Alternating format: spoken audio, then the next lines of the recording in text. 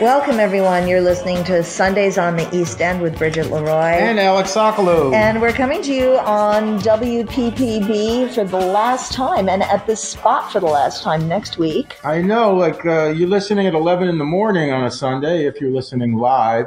But next week, we are magically like the caterpillar that will cocoon and blossom into the butterfly, be on a radio station called WLIW, same 88.3, because they have merged in that beautiful way that everything is merging these days. Yes. And we're on at 4 p.m., so you're listening in the afternoon. Yeah, you did not oversleep. Well, maybe you did. Maybe you did. I mean, it's possible.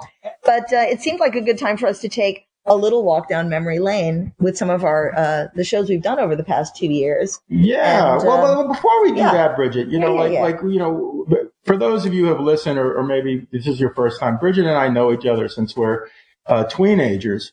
We went to high school together. We went to the senior prom together.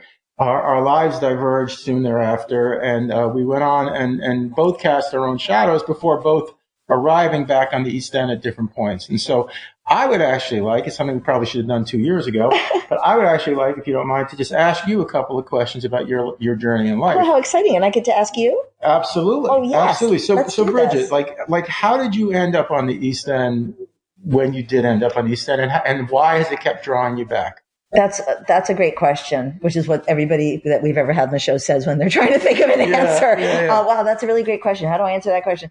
The truth is, we were both brought up on the Upper West Side in New York City. We went to Trinity together. And by the way, there is no high like a Trinity high. That's what, for all you kids out there. Yeah, that's right. But my parents always either rented out here or my dad had a house out here. And I really ended up out here because at around 18 or 19 years old, I was lost. I went to Brown, but I didn't stay. And I know that's part of your journey. What did not fit about the institutionalized university experience for you at that moment? And I say this as your friend. Yeah. You're brilliantly smart and funny and curious and a seeker, and you've spent your whole life trying to improve your mind. And yet when you were in college, 18, 19, somehow at least the rumors I got way down in Philadelphia. Oh, I want to hear about these. Were just that we were both you were acting out. I was acting out. Well, I always had an opportunity to act out. I had a very wonderful, understanding upbringing, and I was in acting school and all that kind of stuff. And I think, when we started our senior year, I was 16, and that's because I took a year off from school before I went to high school. Did you know that? I did not. See, I know none of this stuff. So I graduated high school. I took a year off from school in high school. I know you did. You were the one sleeping in the back. No, but the truth is, I started my senior year at 16.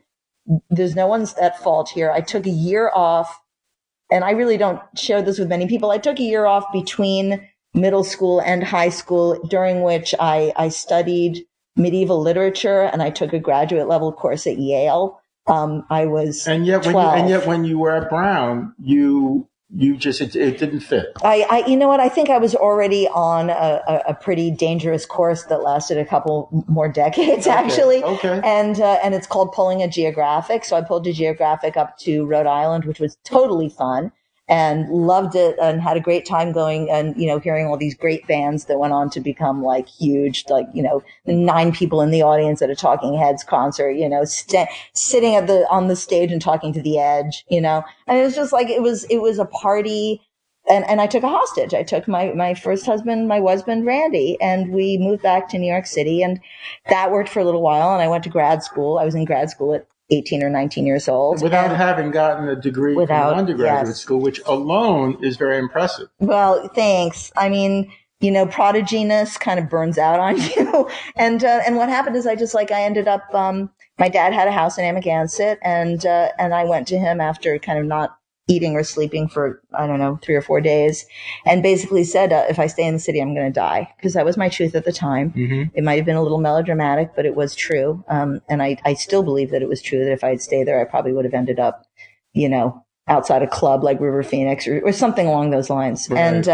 And my dad, very kindly, offered me his house, and then we built a house together in Amagansett, and I lived out here for years. And my first job out here was at the East Hampton Star, reading the proofing, being a proofreader, reading the strips with Glide Hart and a couple of other people who are familiar names out here. And was that what kindled your interest in journalism, or had you kind of had that and it satisfied it? No, I didn't really have an interest in journalism. But yeah, that made me, I don't know, it just made me interested. I just kind of go where I'm wanted. And I was wanted there. Mm-hmm. And then, a few years later, 1993, we started The Independent, Jim Mackin, Lee Minitry, Jody Della Femina, and I was 29. Mm-hmm. And it's interesting to also see that this week, The Independent and Dan's Papers are merging into what I wanted to call the Dan Dependent, but nobody listens to me. What will it be called? I think it's being Dan's Independent Media. I think. And so Dan comes first in the above the titles. I don't know. It might be different by the time we air this show, but it makes sense. I got to say, as somebody who has some work for either, but has read both, I find that what The Independent does really well is what would improve Dan's paper, and what Dan's paper does really well is what would improve The Independent. So yeah, it's a good match. It's a good match. It's a good match. And then I want to ask before we segue to you. To me. All right, so you're out here, you're getting your footing, and you meet your husband Eric.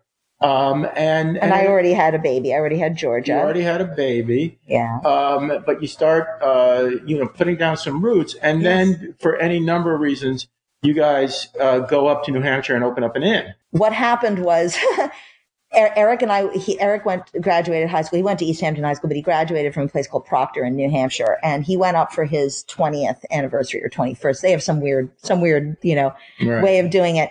And I literally said, well, what are we going to do in New Hampshire for a whole weekend? And, P.S., my father had just died. This was in 2001. This is June of 2001. And we went up there, and I did what I always do, which is like, I got like a Homes and Land magazine. Remember Homes and Land magazine? And I'm circling houses. I'm like, holy cow. Like there are places up here that are 20 acres for, $150,000 with an old Victorian house with like this, just, whatever. So we were having a really deep discussion. I wasn't happy out here for many, many reasons. At that time. No. And you know what? We had a couple of years of living a clean and sober life under our belt. So our conversations were more heartfelt and profound. And Eric was having a lot of trouble with his work. And, his work is my husband's an art mover and installer and curator. And he was really having trouble. We didn't really know why, but he was losing a lot of his strength and stuff. It turned out he had lung cancer. Oh, my Lord. And we didn't know that at the time, but we did know that our lives were kind of, with my dad passing and having a little bit of cash, that our lives might pivot, as they say these days, into something else. And we were driving down Route 89, and Eric said, maybe we'll see a sign. And the next street sign that we saw, an exit, was Exit 9, 103, Warner, Bradford. And 103, as you know, is my birthday, October 3rd, and Warner is my family name, and Bradford is Eric's family name. Get out of town. He's descended from William Bradford. So we got off in the town of Warner. Yeah. That was my second day ever in New Hampshire. A month later, we went back to look at a house, and my fourth day in New Hampshire, we were signing closing papers. Wow. And if you want to understand maybe that the universe was, I don't know, syzygistically aligning, we decided to move up to New Hampshire, and the day that Eric was taking our first bunch of stuff across on the ferry was September 11th, 2001. Okay. And then, so, all right. Yeah, and it was just weird. Not to give 9/11 any short shrift. No, of course. But then what brought you back to the East End? What brought us back to the East End, unfortunately, was my father dying in a different way, which was his company, Tavern on the Green and the Russian Tea Room and all of that. Because the city of New York didn't renew our lease on this national landmark, we were kind of forced to drop everything, Eric and I, and come back here. We could no longer live. Owning an inn in New Hampshire was really nice when you have a steady stipend coming in from a restaurant in New York City that is the top financial restaurant in the United States. But once that was over, it left Eric and I in a very precarious position, and we knew that we could make money back here. So we came back because of opportunity. We came back because of opportunity. And I would say, because I moved here full time just under 5 years ago, and you moved back here, but moved here full time. And I would say one of the things that has impressed me so much about watching you and Eric is how ubiquitous you guys seem to be in so many different conversations out here. You have a ball of energy and a true, it seems like both of you, a true interest in being part of the community in a way that I think is very inspiring. Well, that's really sweet. I feel that way everywhere I go. I guess I am a people person because I love just learning about people. Everybody has a backstory. Everybody you meet has something, has a story of joy and sorrow. And that's kind of the basis of this show, of how we got around. Absolutely. But let's talk a little about your journey to the East End. Because like me, you kind of take spent a break summers. And then we'll come back and talk about me. You are so good about that. You're listening to Sundays on the East End with Bridget Leroy. And Alex Sacco. And we're coming to you on 88.3 WPPB at 11 a.m. Next week, we'll be on WLIW, at same 4 station. PM, right. At 4 p.m. Same tea, bat channel. High tea and scones and scintillating dialogue. There you go. We'll be right back after this. It's a beautiful day. Sky falls, you feel that it's a beautiful day. We're back. Sundays on the East End with Bridget Leroy. And Alex Sacco. And Sock, so we just had a chance to kind of catch up on me. And I just wanted to add a quick PS. When we did come back here, we came back with a total bankruptcy. We were, relying on the kindness of friends to put us up. We were getting our food from the food pantry. So I feel very strongly now people about should support the food pantry. Absolutely. Support any thing that gives back to people who at the present moment could use a hand. Yes, because I was one of those people. I was a person who fed my 3 children by food from the Springs Food Pantry, and I'm very, very grateful for that. And until I got back on my feet and back with the independent. But let's talk about you, because you also kind of had a similar childhood in the sense of all right. So I think my journey, my journey as a person and my journey as a writer are two very different things. My journey to the East End is kind of ingrained in both of those aspects of me. Much like you, we were Cityots, my folks, and showbiz Cityots. Yeah, well, actually, but what brought us out here originally, my dad, in the 60s worked for a guy named Sam Shore, who had an art publication, a house in the village, Sherwood Press. And Sam, had a house out in Bridgehampton, and then he kind of took my dad under his wing. Is that why Sam is named Sam? Your brother Sam? I don't think so. Okay. I actually don't know for sure, but I don't think so. But he was very avuncular to my dad and took him under his wing and really drew my folks out here in the late 60s, early 70s. And so they then took my sister, my brother, who was a baby then, and me, and started bringing us out here on weekends. And then at that time, they would rent year round. And so we would also do the holidays. We do the winter holidays and stuff. And so, my connection to the East End, is in a way filled with all these very warm, emotional, gray memories. And just so people don't think that you were, I know you were sweeping up the courts at the tennis club. You worked your ass off. It's actually funny. It was a simpler time because my folks would leave me and my sister out here when we were at 13 and 14, and they were members of a club that was at that time called the Bridgehampton Racket and Surf Club, and we got jobs there. I don't know how they swung that, but we got jobs there. And it wasn't easy. Took cabanas out to the beach. Worked in the kitchen as a sous person. It's like Caddyshack, but kind of stuff, but with sand. Yeah, and made friends I still have to this day. And so I had that connection. Years later, as I come through school, and you talk about this, my family had my folks had this very unique thing, in that my dad worked in the art world, kind of worked a little bit in counterculture publishing, and my mom, who also went to college at 16, she went to Temple. She, during the time that my sister and I were really young, stopped working. They met at it wasn't TV Guide, but it was a magazine like that. I don't know. They had that in Office Romance. Yeah. And, oh my goodness. And then she went back to work and had this like meteoric ascension from being a part-time reader of scripts for Robert Stigwood, who was trying to, cast a shadow in the film business at that time. And within 5 years was running Warner Brothers lit department on the East Coast. And don't you think that's funny? I mean, Warner Brothers is my background, and your mom was. I mean, there's a lot of cross pollination. And I remember going to the open because we were such good friends, or maybe even dating at that time. Going to the opening of Thank God It's Friday with you. Oh, I love that. Was that at the Winter Garden or something? That was when she was at Paramount, and that was when the Paramount logo started to disco dance, which was really cool. No, it's not Paramount. Columbia. All right, well, what do I know? What do you mean? What do you know? You're in she was at Columbia then, though. I think but it was Columbia because she had the all right, could be the torch. I think it was. But anyway, so yeah, no, I grew up on the. I used to joke that, like, you know, I'm a Jewish guy who grew up in a rent-controlled apartment on the Upper West Side, and that my only two life choices were to join the Communist Party or join the Writers Guild, and that's like, and some would say it's the same. We were friends in high school. You went to U of P. You graduate. You move out to LA. Yeah, no, I get out of Penn. I study communications in college. I didn't have any kind of screenwriting or film majors then. You know, was really drawn to Los Angeles, was drawn to the entertainment industry. And through a series of, you know, jobs and whatever else, I realized that writing was really what I wanted to do. I wanted to live on the screen, not so much be part of the sausage making to get things on the screen. Right. And, that was my attraction, still is. And kind of, you know, stumbled through, abject failure in my 20s, you know, painful abject failure. But along the way, learned how to be a writer, learned how to be a screenwriter, met a writer who I collaborated with for over a quarter century, Joel Cohen. And we decided to become experts in buddy filmmaking, right, because we figure that every decade, every studio makes those movies where it's like, you know, two stars going on a journey. They're polar opposites. You know, one's left brain, one's right brain. So the first script we write together becomes a movie called Money Talks. That featured Chris Tucker and Charlie Sheen. I remember that. And the second script we wrote was a script called The Wooden Policeman.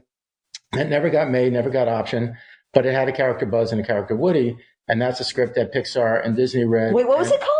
The Wooden Policeman. The Wooden Policeman. Yeah, it was a live Buzz action. It was. Okay. There's a phrase in writing of you don't want to put a hat on a hat, meaning if you have one idea, it's enough. Right. And this had a hat on a hat and a hat on a hat and a hat. It had too many ideas in it. So many hats. But it did get the attention of Pixar and of Disney back in the day, and so we were given the opportunity to write Toy Story, which, you know, was the huge pivot for my career in my life. And then I went on the ride out there for a while. A long time. Yeah. And had a really, really great run of doing that. But all the while, I think it's fair to say, at least for me, that show business is really an unhealthy environment, and it kind of sucks the life out of you. Well, for you. No, I think for most people that have a soul, like, I think that most people have a soul. Yeah, no, I think that, like, it's a huge marketplace, and everybody in it is ultimately a melon trying to get sold at a supermarket. And whether, you know, you could be on the top of the pyramid, you could be on the bottom of the pyramid. If you're a melon that gets bruised, you know, you end up going from the front row where they put the mist and the light on you, into the smoothies or into the fruit salad, and it's a marketplace. But you know, it's really funny. I mean, my little foray into screenwriting, you know, with Tom Clavin, who is well known out here, we were partners, and we wrote, I don't know, 6 or 7 or maybe more treatments, and we got paid really well for some of those treatments. I'm not saying that there isn't money to be made. Oh, I know, no, I'm not. I'm just going on a different on something else, which is just like, you can succeed, but it's not what people think of as being Hollywood success, because nothing we wrote ever got made, but we made a living at it for a couple of years. You know what I mean? I personally found it to be a very transactional place. Yes. And a place in which it was never enough. And I certainly, when I lived out there, I loved a lot of living in Los Angeles. I loved raising my family out there. But there was no separation, and I was really hitting my own crisis. And found a calling to come back to the East End, and you know, because of the career and because of some of the opportunities and the money that I made, was able to buy a house. Comically, we're actually recording in a house in your house that has been closed. Or I'm in contract. I'm about to sell. Unfortunately, my marriage didn't last. Our kids are out of the house, and life is going to take me to yet another chapter, although I'm sure it'll be somewhere on the East End, because this always felt like home. This is the place. I think when we had Eric Fischel on, he said that Sag Harbor gave him a sense of space, and that hit me so deeply, because yes, this is my sense of space out here. And so I've been back for 5 years, and I'm very Mr. Magoo. I'm very like myopic, and really I'm not good with technology. I'm really not good with social media. I'm not good with that conversation, that kind of transactional conversation. Right. But I am forever interested in ideas, and I'm forever interested in the feeling of something. And if anything, I would say being back here has just, I've gone through a rebirth in my soul. And so that's kind of like the heavy-winded way of what got me back here. And then we end up with this radio show.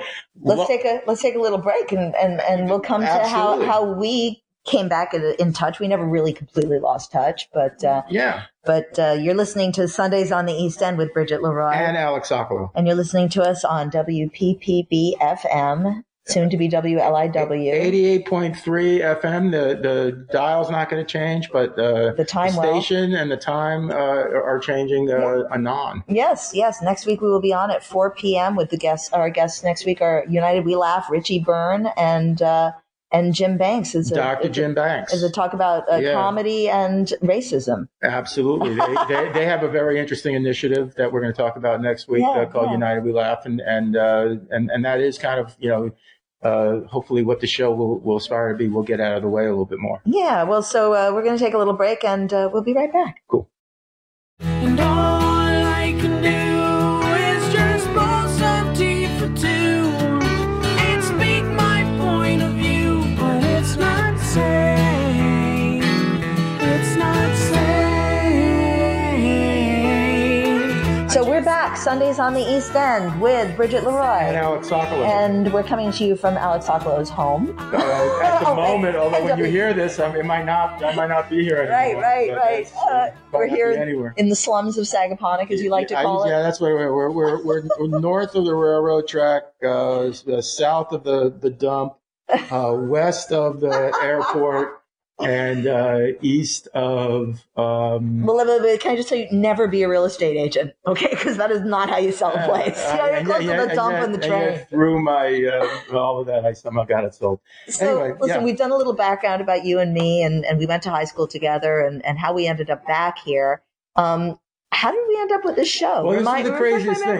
Yeah, so when I knew I was moving back here, you were my first email for a couple of reasons. One was I was dealing with a personal crisis in my family that you could help me with, and I needed a tender ear. But the second one though was I didn't really know too many people. I knew that you were out here and had really set up a life out here, and also Emma was, and my sister Emma Walton Hamilton, and when I got out here, we would have breakfast every week. We did at Epoxy or wherever. Somewhere we just go and we shoot the shit and have breakfast. And at some point, you were saying, "Hey, we should do a podcast, or we should do a radio show." And I'm like, "Yeah, sure, we should do a podcast. We should do a radio show." And then about 2 years ago, or maybe just shy of 2 years ago, you called up and said, "I think I got us an hour on PPB." And I'm like, and you walked in we went in together, didn't we, to talk to Dr. Wally Smith, until recently the general manager. Of the station. And I don't know if it's a case of us having anything to offer or them just basically saying, kill an hour. Like, well, we'll see. But we started and we very quickly thereafter said, well, what is our show going to be? What do we want to do?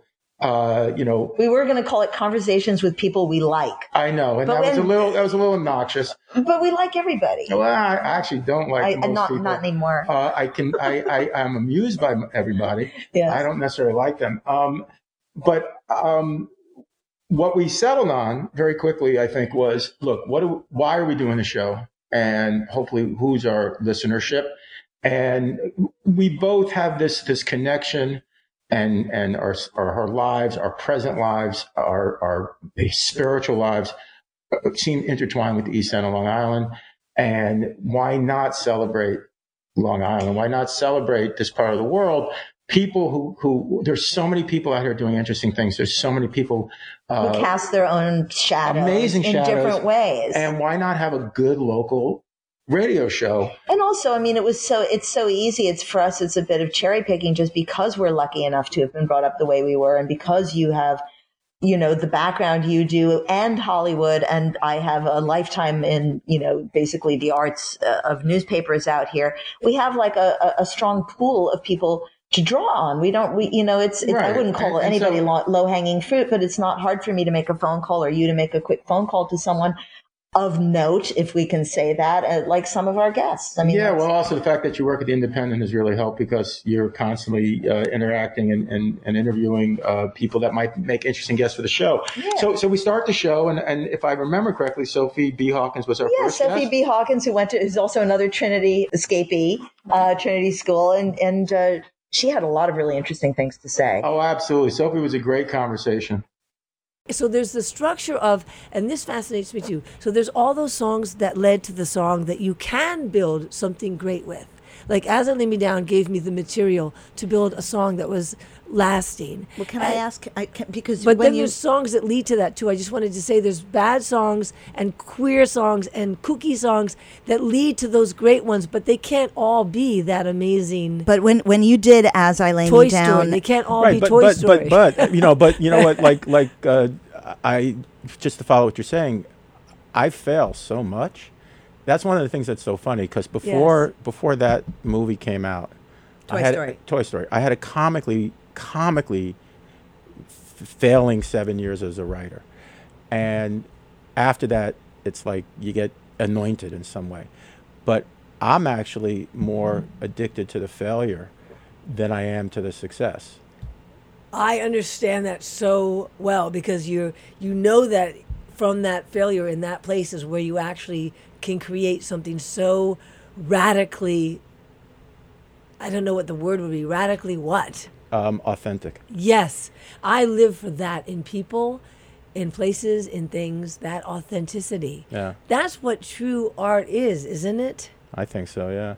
Wow, that was great. Yeah, it's the world needs more Sophie Hawkins. Yeah, and we've stayed close. I was really glad to reconnect with her. That was a terrific opportunity for friendship and hearing about how her mind works. And she was part of actually the Portrait series or the Guitar Masters series that have been run by G.E. Smith and Taylor Barton at Guildhall. That was a great, I don't fanboy off of too many people, but G.E. Smith is really somebody that I think is so cool and so mysterious still. Getting a chance to meet them and talk to them was really cool. Because you get to work together, you kind of get to call the shots on portraits, you get to invite people that you want to play with. Do you feel like you've kind of stripped down to the essence of what you love to do the most? Well, we don't strip it down to what we cater to what the artist wants to do. But since it's a small gathering, I mean, like with GE, I mean, you kind of get to play the way you want to play. In other words, you don't have to. Yes. My favorite. It's not corporate. My favorite type of playing since I was a kid was always backing up a singer-songwriter person. That was always my favorite thing from when I was not to be the front man. 10. Yeah, right. I always wanted to be a side man. I thought that those were the guys. I'd look at the old pictures of the jazz bands, and I'd see the cats on the side. That's who I want to be. I want to be friends with them. I want to be one of those guys. Yeah. And I have to add with GE that I just think that is his true gift, is that whoever he plays with, it doesn't matter who they are, whether it's Bob Dylan or a kid in kindergarten, he has this way to put this sheen and magic on whoever he is supporting. Yeah, and you're like the wine. I don't know, the wine that goes with fish or whatever. Yeah. I'm a sommelier. Yeah, you are. Sonic sommelier. Hey, good. Right. See, you are a writer. Yeah. I like that. I like that. That was so awesome. That was amazing. It's so nice to take this trip down memory lane. Taylor is a superstar, and she is. She's an incredible producer. But also just an incredible spirit. And I love her. Thankful to have gotten to know her. But then, our show's gone past the entertainment industry. It's gone past people doing show business stuff. I mean, we've had on activists out here. We've had on people, We've had Bonnie Cannon from the Child Care Center. Right, which, by the way, and this goes to, and this might even speak to the moment we're living in, is that, on the Bridgehampton Sag Harbor Turnpike is the Bridgehampton Childhood Center. We went over this with her. The Bridgehampton Child Care Center and Recreational Center. And for those who have driven that road, You drive the road, you might see a building, you might see a sign, but you don't realize necessarily the community that lives year round and has for decades, the African American community, by and large in that area. And Bonnie, runs the center or is the figurehead that runs the center. But it was so great to highlight a place like this. Absolutely. And really talk about their programs, really talk about their mission statement, and again, peel back the layer of the sparkly Hamptons and look at people doing amazing things out here. Exactly. When was the center founded? The center actually was incorporated in 1954. Wow. Basically, before then, the story, it's a great story for the Bridgehampton Child Care and Recreational Center. And at that time, what was happening is that you would have migrants that basically would come from the South here to basically to work, as far as Farmers and butlers, maids, working on the farms, that sort of thing. That was Coach Johnson's story, right? And so that was the story. Yeah. And at that particular time, what happened was that the individuals would come, they would work, but they had no place for their children to be while they're working. Yeah. And so this one particular day, the children, this couple left the children in a chicken coop. They left their kids in a chicken coop while they went to work. Oh my and God. Unfortunately, on that particular day, there was a lantern that overturned. Oh, no. And basically, the children were killed. Oh, no. And that tragedy kind of brought the Bridgehampton community. Is it horrible that tragedy is sometimes what's needed to get the changed? catalyst. Unfortunately, that was the catalyst for the community that came together. There was a doctor that I understand that donated the land where the center is now. There used to be a barn there. The house where we call the administrative office right now, which is going to be coming down. Wow. Well, we got to talk there's about a new that. building coming up. Yeah, there's a new building that we're going to be breaking ground in 2020. That's amazing. It's just like it'll be a 7,000 square foot building there. But let me finish the story. As far as what happened is that the community came together and they said, no longer will we ever not have a safe place for our kids again. And so that land and the house and the barn was donated. Right. And in 1954, it was incorporated as the Bridgehampton Child Care and Recreational Center, and it's been there ever since.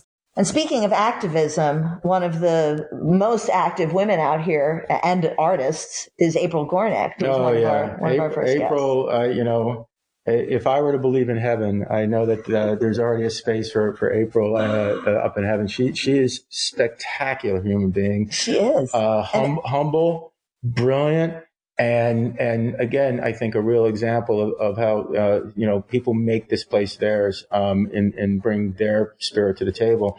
You can't look anywhere in Sag Harbor without seeing April and Eric. I mean, together. I mean, between the things that she did with the Eastville Society and that was way back, and then the Sag Harbor walking tours to now the Sag Harbor Cinema, and now the church, which is going to be hopefully open one. The Cultural Center. The Cultural Center, which is just amazing. But I love listening to April talk about her art and how she came to it. Yeah, and specifically, how because she paints landscapes, how she's part of the landscape, even though you don't see her on the canvas. Let's listen to that.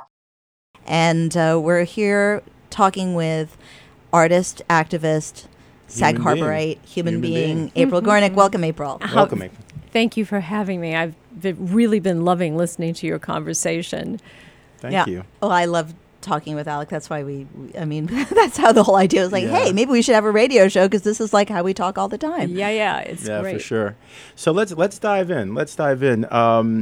I know we kind of set a table and there's a lot of things that we can touch on, but I want to start just because I think it creates context with your own personal journey as an artist. Not so much the events, but the almost thematic evolution that you had and the connection to your work, and in a way, when you decide to put brush to canvas, the philosophy of what you're trying to put forth for people.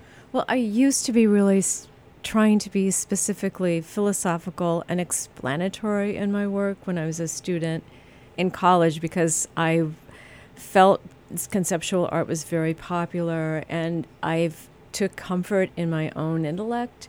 So I wanted to make art that I could say to a teacher or an observer, I did this because, and I would have lots of reasons, and I'd be able context. I'd be able to explain my material choices. In other words, what I made the things with, and what I thought its kind of social impact. Blah, blah, blah.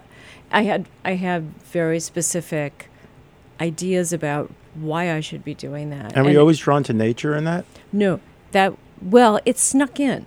Looking back on some of the stuff that I made when I was trying to be a conceptual artist, and I was really bad at it.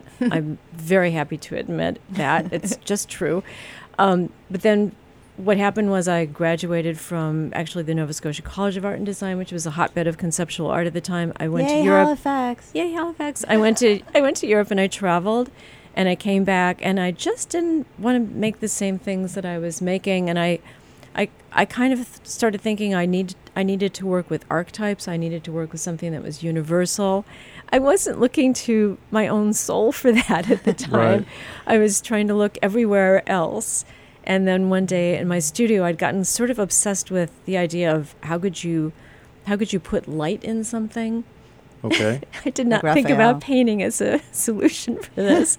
Of course, great paintings live on light. I mean, it's the thing that generates responses in people, I think, as much as anything. It's like it's the quick and the dead. It's alive or not. It's this thing that. Well, and all right, and now again, without kind of going too deep on this, does darkness come from light, or does light come from darkness? And from our point of view, do I have to choose? You don't have to choose, but there is this concept though that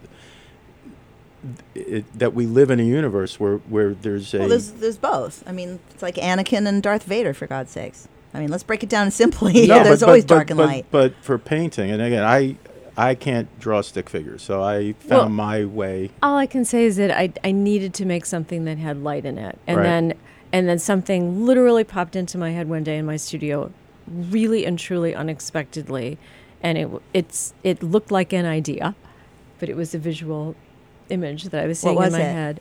It was like 3 or 4 sticks in front of water, so you would see like a tiny bit of shoreline. It was a vertical image, and I got really excited. I didn't even have a canvas or anything flat in my studio to make it on, because I just had a bunch of junk that I was making assemblages out of, and I had to like glue 1x4s together, and I drew it out, and then I took whatever paint was like left over from my school years, and I made this thing, and it just happened, and then I looked at it, and it was not only a painting, which I hadn't anticipated, but it was a landscape painting, and I was like, well, that's what I wanted to do, but oh my God, now I'm painting.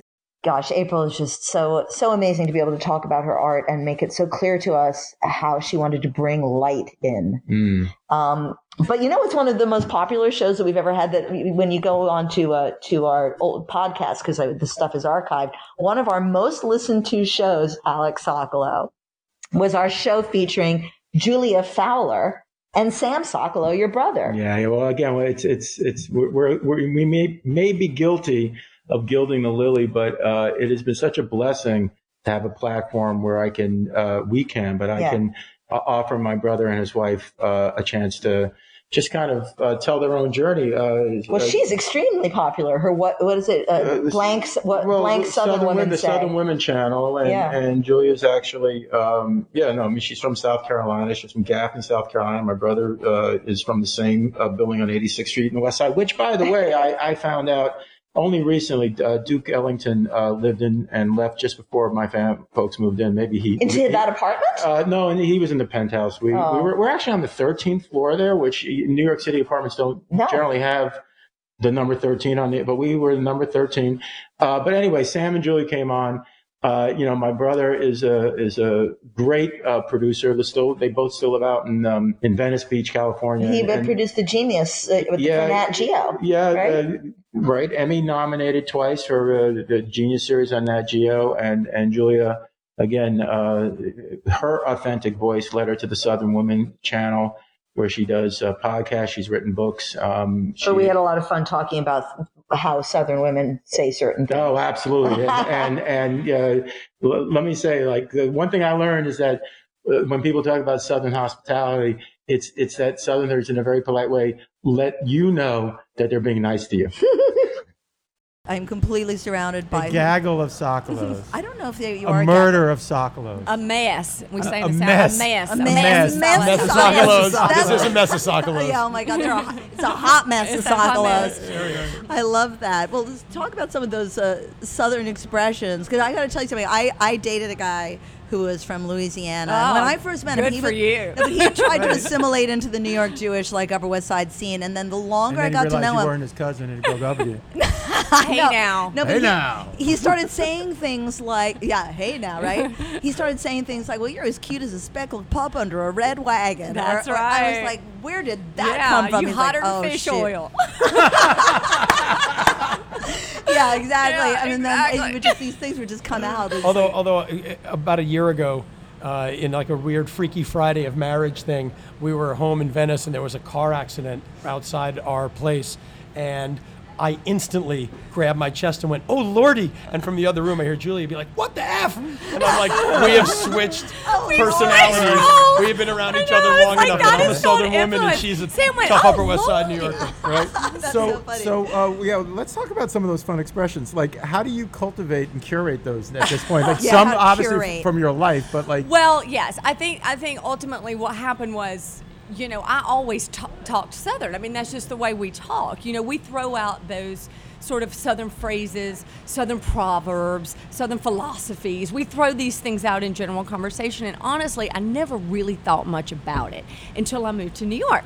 Right. And then people were like, I would say something and people would laugh. And I was like, "Oh, is that funny?" They were like, "Say it again." I was like, "Is that funny?" And and I started, and then I'd have to explain sometimes. Is it true what they say about when a Southern woman says, "Oh, bless your heart"? Well, bless your heart has many meanings, you see. Does it mean F you? No, it can. There's many meanings, It can mean, I really genuinely feel badly for you. Like, "Oh, your daddy's in the hospital. Bless your heart. I really hate that for you," And it really is, pure. And then it can be like, "Thank God it's you and not me." Like, "Oh, I heard you, your roof caved in. Bless your heart," And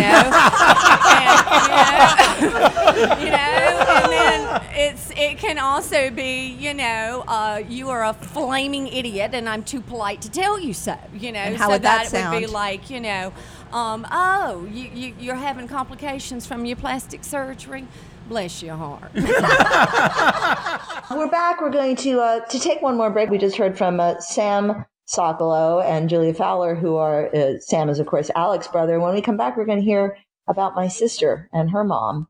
Which is fantastic. So again, like we are blessed with having families of people who have express themselves and cast their own shadows. And so Bridget grows up, in the Upper West Side and out in the East End.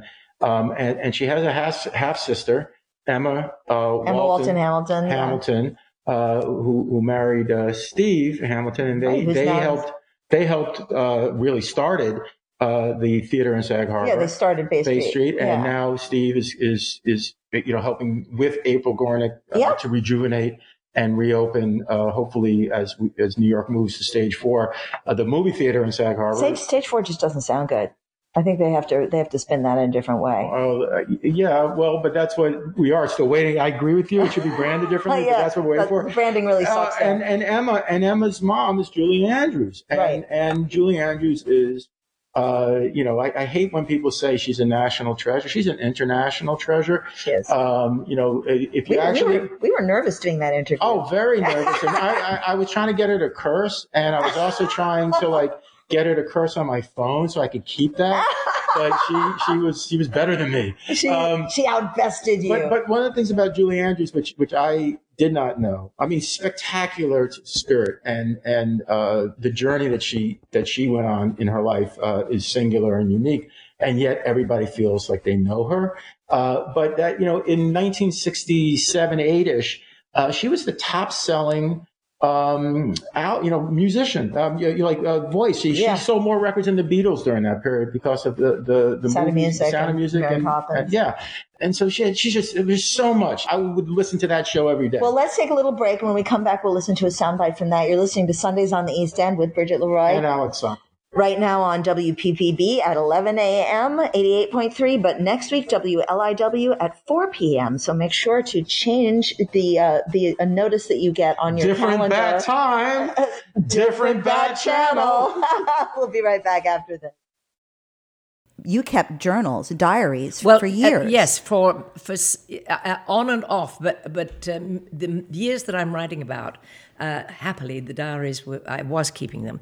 And this is kind of from the really big things. Well, that's she what kept diaries on vacations, but not during the making of The Sound of Music, for instance. As the band Gogol Bordello has in one of the lyrics, it's more than the truth. It actually happened. Right. There you well, go. but that's a very interesting point. I mean, just as we're talking about family and collaboration, for you, Emma, to be looking at these diaries, what does it because a lot of this happened. Well, a lot of it happened also during your teenage years, and teenage kids and their moms don't always see eye to eye. So what is this kind of conjuring up for you in particular, looking at this stuff? Yeah, it's fascinating. It's very moving. I mean, what I'm realizing, I think, people ask me often when they find out what we're doing, what I'm learning, or what have I discovered that I didn't know before. And it's not as though there are any. I mean, we've always had a really very connected relationship, and I think I pretty much know all the family secrets and always have.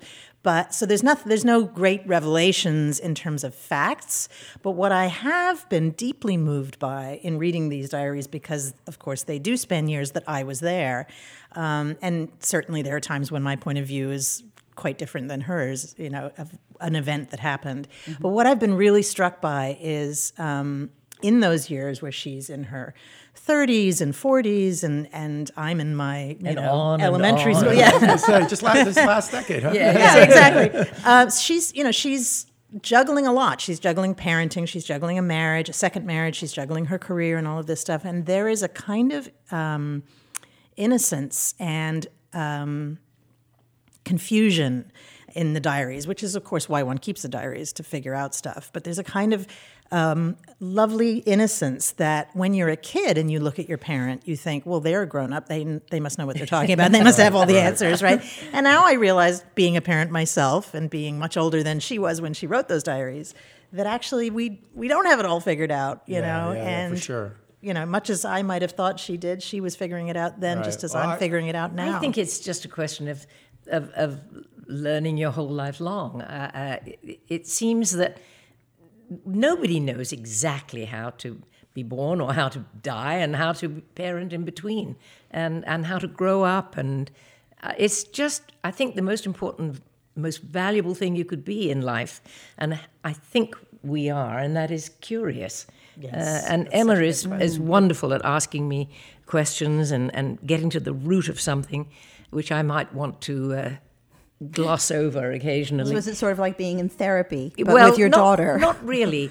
But I think the other thing, particularly with the first book, you knew nothing about the war years or what it was like growing up during World War II. And I just think it was, you sort of filled in all the pieces of the jigsaw for yourself. Yeah, that was more fact, discoveries. Well, there's also this thing that, and again, I say self-reflectively, the role you're asked to play as a child, that you get success for as a child, is kind of the role you're going to play for most of your life. Mm-hmm. And then you actually deal with life. And life doesn't necessarily want to treat you that way. And that becomes the real tug of war, that fog that you might be talking about. Well, if I can jump in, because obviously with Julie, with your first book, I mean, you were sort of, I don't want to say pushed into the limelight, but let's face it, you kind of were. I mean, you were very successful at a very young age, way before Mary Poppins. I always say that I grew up very late, but although I was unbelievably and happily successful, and gratefully so, at many things, my actual awareness of who I was and where I was heading and what I might want to do came much, much later. It was all about absorbing and learning and watching. But paradoxically, I think that's because you started working so early. So in a sense, you had a sort of an arrested development. By the time you were 12, you were working professionally in theater and then out on the road and touring and vaudeville and all of that. Right. But it begs the question for me, which I'll go back to, when you guys have collaborated, a lot of your collaboration are on children's books. Mm-hmm. And I don't see children's books as being written for children.